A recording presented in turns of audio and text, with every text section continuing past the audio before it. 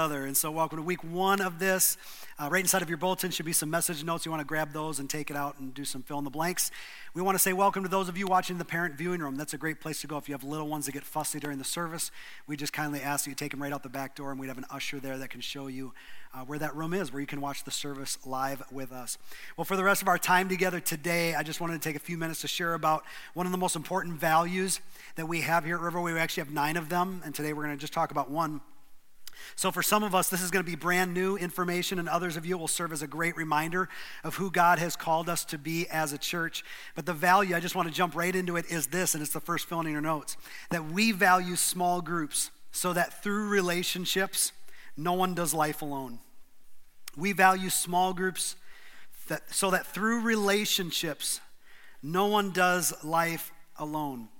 As I was preparing for this talk, I came across this article written by CNN that was last year, 2017, and the article title was this: Study Links Social Media Use to Isolation. So that was so interesting because I think a lot of us already kind of know this, but when I saw this title, Study Links Social Media Use to Isolation, it grabbed my attention. And I just want to read an excerpt from it for you. It says this, that one of the most deeply felt ironies of social media is that it's kind of a lie. The person we pretend to be is disconnected from the person that is. The bustling lives of those we like and scroll through are nothing more than curated alternate realities masking flaws barely different than our own. We don't need a study to know that, but new research published in the American Journal of Preventive Medicine reveals a deeper layer. Social media may not even be all that social. The study put together by researchers from the University of Pittsburgh reveals that increased social media use is linked to higher levels of perceived social isolation. Isn't that interesting? So this morning we're going to collect everybody's phones. Everybody pass them down. We're going to collect them. No, we're not going to collect your phones. But, right, we are living more and more of life alone. Wouldn't you agree with that, right? We are more isolated than we've ever been. And as I've been thinking about this, I had this great conversation with my buddy Pete, and he's here this morning. And Pete and I get together regularly to just talk about life and all of this. And so we were talking about this idea of connectedness and what it means to do life together. And we were even saying, like, even though like we sit down over coffee and we're talking about life, rarely do people carve out time for those kinds of relationships, yet they're so important. And he gave me this illustration, and I thought it was so fascinating. He said, when you think back hundreds and thousands of years, all people had were the cosmos, right? That guided their life. Everybody looked to the stars and to the sun and the moon. It was their calendar. It was their clock. I mean, everything was the expanse of it. And then as technology and time has progressed, that has shrunk, and then it came down to, our 100-acre farms, and that's just where everybody lived. Everybody lived on their 100 acres, and everybody did their farming, and that's where they lived their whole life, and then they died. And then as technology and time has passed further, now we've been reduced down to about a 1/4 acre with our house, with a job that we go to and we punch in and we punch out. And really what began as the cosmos, for many of us, has been reduced down to the screen size that is about 4 inches big. And we are living life very much through the lens of just what we see there, which isn't even real life. It's not engaging. It's not connecting. And so, at one point, your next fill-in, all of humanity depended on one another for survival. Now we are fighting just for humanity to engage again. Now we're fighting just for humanity to engage. When you think about then, way back then, they had to fight for survival, right? Everything they did, they either lived or they died by what they did or did not do. And that caused them to engage. It caused them to do life with other people. But now technology is so great that we can live isolated lives. And I really believe that technology has isolated us from one another more than anything else in the history of mankind. And we have less meaningful relationships. And we have more shallow relationships than we've ever had before. And our culture, in its own way, leads us to the shallow end of the pool, not the deep end of the pool, when it comes to relationships. Because the deep end of the pool is a little bit scary. To live your life depending on other people so that you can make it. And yet, for those that are followers of Jesus, this was the very thing that Christ invited us into. He said, we're going to do life totally differently as a community of believers.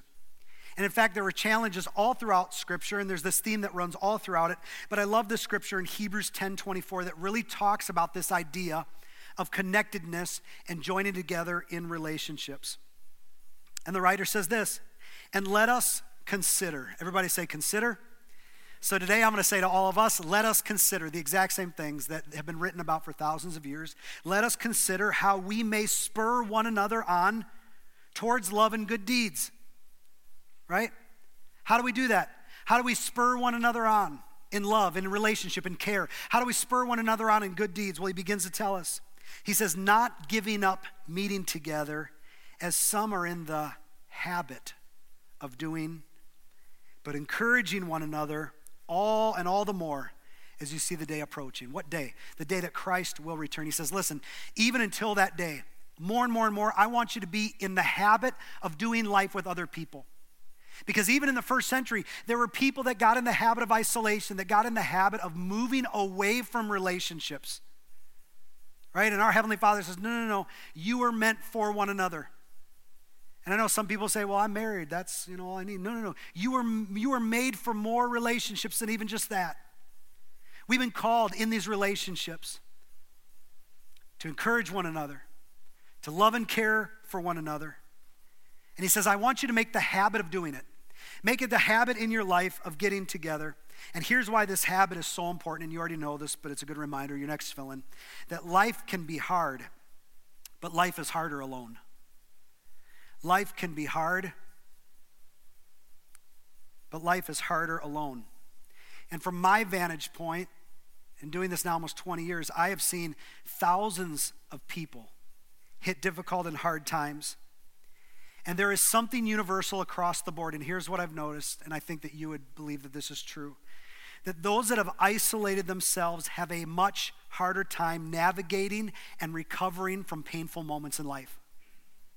Those that have isolated themselves takes them much longer. In fact, some people never get through some of their pain and difficulty simply because they've isolated themselves and they're doing life alone. They don't have a community of people around them. They don't have the friendships around them to support them, to lift them up, to care for them. That is so badly needed for every single one of us. But here's what else I've noticed, and it's your next fill-in, that those who have close and transparent relationships navigate life's challenges easier and recover quicker than those who don't, right? Those that have close and transparent relationships. Those people, and I've seen it many, hundreds of times. I've seen people that have gone through difficult things, and yet they have a group of people around them. And to watch those people rally around them, to watch those people support and love and care for them, it's amazing how those people walk through some of the most difficult and challenging things in their life, and yet it doesn't destroy them and it doesn't set them back. How is that possible? Well, it's because of this idea of small groups and doing relationship with other people. And developing close relationships through small groups is an important part of preparing for life's challenges. Because if you'd say, hey, this morning I've never gone through anything hard or anything difficult, my recommendation to you would just be to buckle up and give it a couple months, because it's a-coming, right? All of us have faced difficult things. All of us have walked through times in our life that maybe we wish someone was there to encourage and support us. And this is about intentionally putting yourself with a group of people who meet regularly and share the journey of life together, and how their relationship with Jesus impacts that journey. And if you go back to the first century, right, when this was being written, they didn't have churches like this. There weren't buildings like of this size, right, where people gathered together. Now they had the temple where they would meet. But the churches actually met in homes. And this is where the very first small groups ever took place. And we read about this model of small groups in Acts chapter 2, and Paul writes about it this way. He says, they, being the followers of Jesus, they devoted themselves to the apostles' teaching and to, what's that word? Fellowship. That devoted, that's a big word right there. They devoted themselves to not just the apostles' teaching, which is what we're doing on Sunday mornings, right? We're devoting ourselves to showing up, and this is our worship and learning environment. But they also devoted themselves to fellowship. And what does that look like? It says to the breaking of bread and to prayer. They ate meals together. They hung out. They did life together. And they prayed for one another. It says they sold property and possessions to give to anyone who had need. It means they took care of one another when someone was struggling. And every day they continued to meet together in the temple courts. Then they broke bread, where? In their homes, and ate together with glad and sincere hearts. This was a part of their life. This was something that they decided they were going to be devoted to. This was something so important in their relationship with God, was how their relationship with others unfolded. And because of these smaller gatherings, everyone knew everyone, and it became a tough place to hide. And if we're honest, I think that is why we have so few close relationships, and why many that we do have are shallow at best. Because our culture's taught us to hide. That if you have brokenness in your life, like we liked you up until that point, but now that we know you have some brokenness and messiness, we want to find some new friends that, aren't quite as messy. That's just what our culture tells us. So what we do is we shove everything down and we don't reveal anything. We don't talk about our brokenness. We don't talk about our messiness. And yet the reality is if you find yourself broken and messy, guess what? You're normal. Welcome to the human race. There's none of us that have it figured out, including this guy standing up here. And that's why I say when you walk into this place, this is a place for no perfect people. They're allowed. Nobody perfect can attend here because why? No perfect people even exist. We're all broken, and yet culture said you need to hide those things. You need to pretend that just everything in your life is great. But you know as well as I do that as soon as pretending starts and you begin to shove all those things deep, wow, those issues just get worse and worse, don't they? You never find the help and the healing that you need to even navigate some of those life's challenges. And that's why small groups are so important. Because in today's culture, the closest thing that we have to that house church that was described in Acts 2 that we just read about is a small group. It's people intentionally devoting themselves to doing life with other people, where it becomes possible again for everybody to know each other very well, and it becomes a difficult place to hide. Because if you want to have success in life, you need to find a place that you don't have to hide. If you want to have success in your relationships, if you want to have success in your relationship with God, you need to find a place where you don't have to hide. And that's why I think it's so silly when people leave church. They leave a church for a lack of relationships when they've done nothing intentional to build them. People say, well, I went to that church for a couple months and I just didn't make really any friends, and so I just need to go find a new church.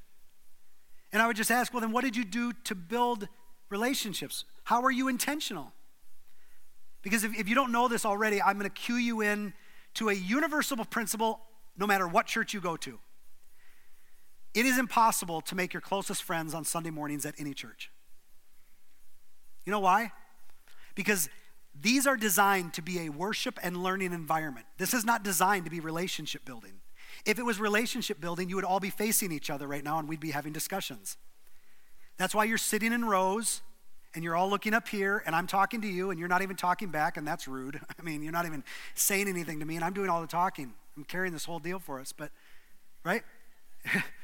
We get together and this is what we do. We worship together as the body of Christ. That's what we're called to do. But that's why we say that circles are better than rows. That if you had to choose between getting in a small group and choosing to come to a Sunday morning service, we would tell you to get into a small group. Because the life is found in relationships. The growth is found in relationships.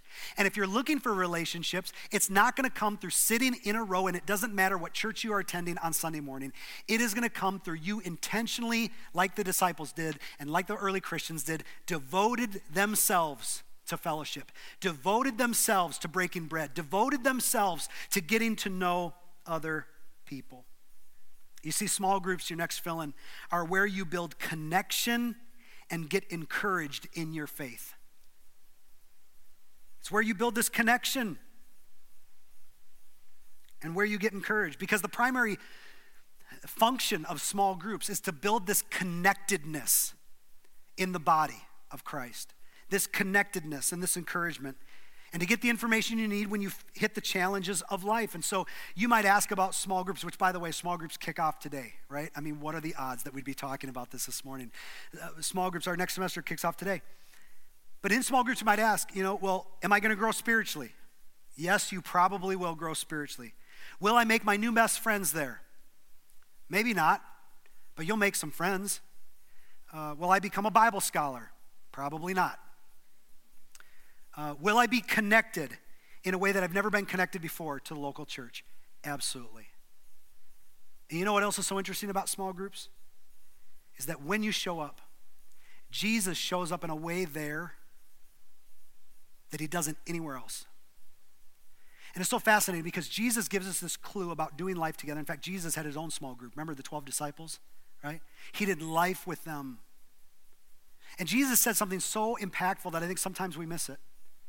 But it speaks directly about doing relationships with one another. In Matthew 18:20, Jesus said this, "For where 2 or 3 are gathered in my name, there I am among them." Where 2 or 3 or 4 or 5 or 6 or 7 or 8 or 9 or 10 or 11 or 12 get together, and they get together in my name to learn and to grow and to encourage each other and care for one another, there I am. I'm actually in the midst of that. And not that he's not with us when we're apart from those people, because he's with us all the time. But he's saying, I am there in a different way. It is a different level of spiritual gathering when people decide that they are going to get together and do life together. I think it's so, so important. This idea of spiritual engagement. Now, why would this matter to Jesus? Why in the world would Jesus want you to take time out of your busy schedule? And believe me, I know you're all busy. Nobody has time for small groups. Nobody has time for relationships, right? Come on. Why would Jesus want you to be intentional about being together? Because throughout the New Testament, you read about how those that are followers of Jesus, they actually belong to the body of Christ. The body of Christ. It says that some are a leg, some are a nose, some are an ear, some are a hand, some are a foot. And by themselves, can't do very much. But together, when all of us come together, we create the body, and it's so impactful, and we can make a difference in other ways that we never could by ourselves. And so let me ask you a question. Have you ever seen a severed body part? Anybody ever seen one? You ever seen a severed leg? Ever seen a severed arm? Here, let me show you a few pictures real quick. I'm just kidding. I'm not showing you any pictures. But I got some of you for a second. So you're like, I'm not surprised. He's always doing stuff like that. All right. But I mean, that's gross, first of all, right? If you've ever seen a part of the body that's not connected to the body. But you know what else about that body part? It's become useless. If I rip my arm off and I'm holding it and I'm like, come on, do something, arm. Well, of course it's not doing anything. Why? Because it's no longer connected to the body. You see, your next fill in, the power, the life, and the strength for any limb comes from being connected to the body. We already know this. In fact, it's so simplified in Scripture. In fact, I think this is one of the most simplest principles probably ever found in the Bible, because it's like, I just don't want you to miss this.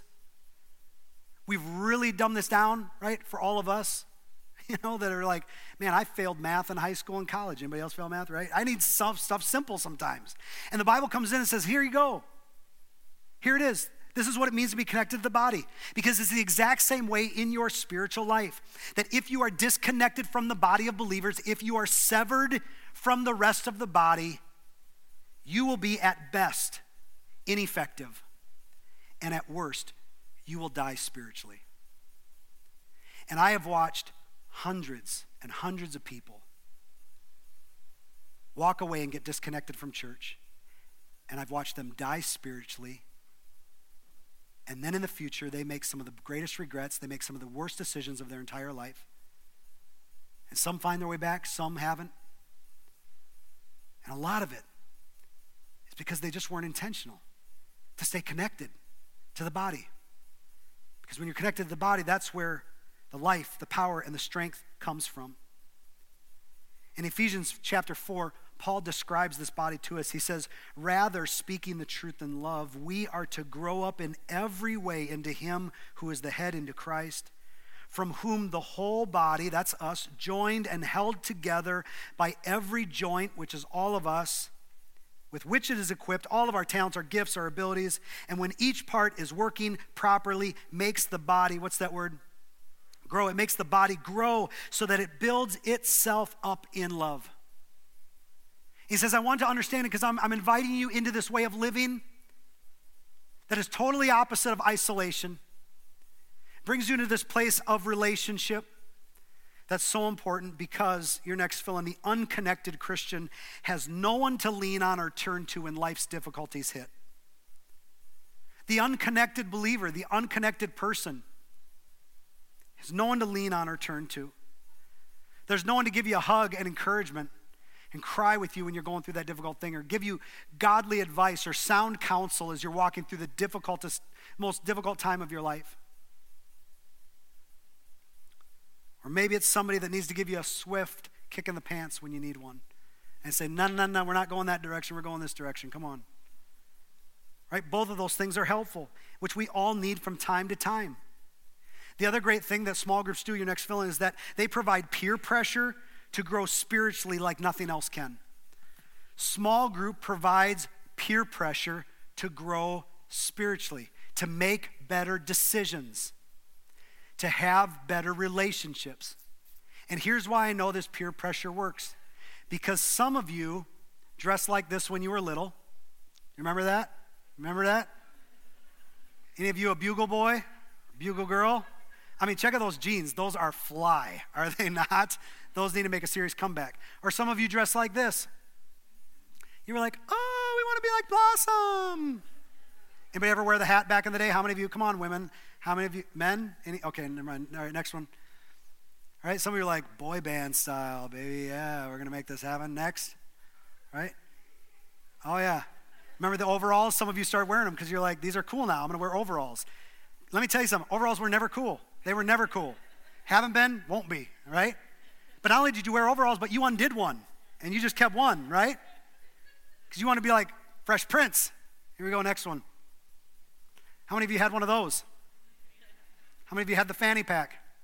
Once again, let me help you. They were never cool. They never will be, all right? But we wore them, especially if there was Ninja Turtles on them. Of course we did. How about LA Gear shoes? Remember that? LA Gear. This last one, right? This is kind of the crazy, anything bright, colors, weird patterns. We did this in the 80s and 90s, right? This is how some of us dressed. And you know what I know about you? No, none of you dressed like that because the style impressed you. Because in and of itself, if you just saw that laying there, you'd be like, no thanks. You know what you were impressed with? You were impressed with who was wearing it. And because who was wearing it, it was like, oh, I should wear it. Look, I look cool. And guess what? Believe it or not, that peer pressure doesn't fade as quickly as we think. And we all have this built-in urge to conform and be like those around us to a certain degree, and that isn't all bad. We just have to make sure then that we're conforming to the people we want to become like. Because we know this, that over time, you begin to live, act, and think like those you spend the most time with. And so as you look at your life and you say, who do I spend the most time with? Are these the people that I want investing in my life? Are these the people that I want encouraging me in my life? Who am I spending time with? Who's speaking into my life? Who has influence into my life? And so the very last question, the last fill-in is this. Am I currently surrounding myself with people I admire or want to be like? Am I currently surrounding myself with people I admire or want to be like? And if the answer is no, we can help you change that. And we have this vehicle called small groups that will help you be around people that are going the same faith direction that you are. And not only going in the same faith direction, but it'll help you go there further, faster than you ever have before. And this is modeled all throughout Scripture. Look at this, Ephesians 3:17. Paul writes this, and I pray that you, being rooted and established in love, may have power, here's the key, together with all the Lord's holy people, to grasp how wide and how long and how high and deep is the love of Christ, and to know that this love that surpasses knowledge, that you may be filled to the measure of all the fullness of God. What is Paul saying? He's saying, do it together. Grasp it together. Get rooted in Christ together. Get established in love together. Get the fullness of God together. You were created to do life with other people. And I know the pushback. But Ryan, I'm busy. We're all busy. It's 2018. Technology has made us the busiest generation that has ever lived. But you know what the truth of the matter is? Is that you have the same 24 hours in your day that I do in mine. You have the same 7 days in your week that I do in mine. And every single one of us will control our calendar, or our calendar will control us. And so we just have to decide, what's going to be the things that are going to be life-giving to us? What is going to be the thing that's going to help us grow in our walk with Christ? I can promise you it won't be one more sporting event. I can promise you it won't be one extra hour of overtime at work. It won't be one more piece of your hobby. But rather, like the early Christians that said they were devoted to doing life together. And they were busy too. In fact, maybe in some ways they were more busy because their daily chores and activities meant their survival. But yet they still said, you know what? We're going to be intentional to do life with other people so that we can be connected to the body. And so I want to challenge you to get connected. You're not too busy for small groups. You just have to be intentional.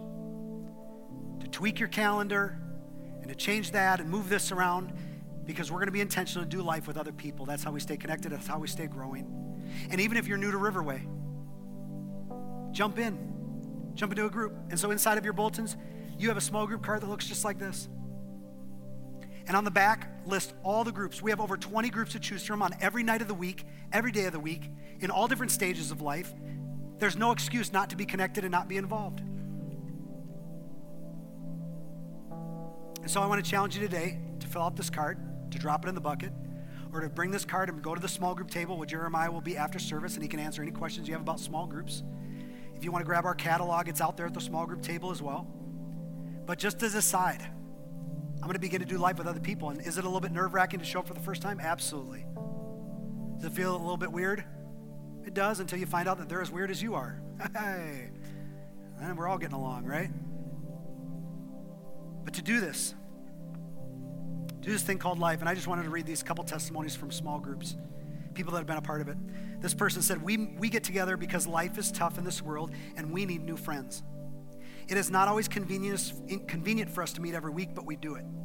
We get together, talk a bit about God or study the Bible, and we share what's going on at work and in our family. I'm not sure that we're that close yet, but it is good to have a place where we can share a little bit about what's going on in our lives. Being in my small group has improved my life. This other person said this group has become a priority to us. We've adjusted our schedules to meet together at least every other week, but try to meet weekly. And when we meet, we talk about the message from church. We truly enjoy each other's presence, and we put a high priority on the group and the group members. We even do something social once a month. We rise to the occasion when someone has a need, and there is a sense that we are friends. It's powerful and life-changing if you'll be intentional to do it. So I want to encourage you to stop living your life isolated. Make the intentional decision to do life with other people. And yes, it might be a big step, and you might have to change some things, rearrange your schedule, but I promise you it will be worth it. You'll never regret taking that step to do life with other people. So, can I pray together? Heavenly Father, I thank you that you're inviting us into this space relationally where we don't need to hide and we can just do life together. Where we can know other people and we can be known.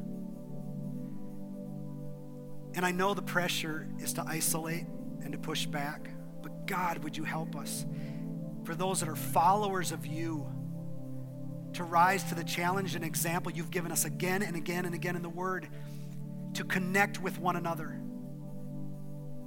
and to form relationships with those that are going towards you. So would you help us, give us the courage to do that, to step into that. Give us the courage, God, to rearrange whatever we need to make time for this, because we know how important it is to stay connected to the life of the body. And so we thank you for the people that choose to do life here. And now may we grow more than we ever have before. And it's in Christ's name we pray. Amen.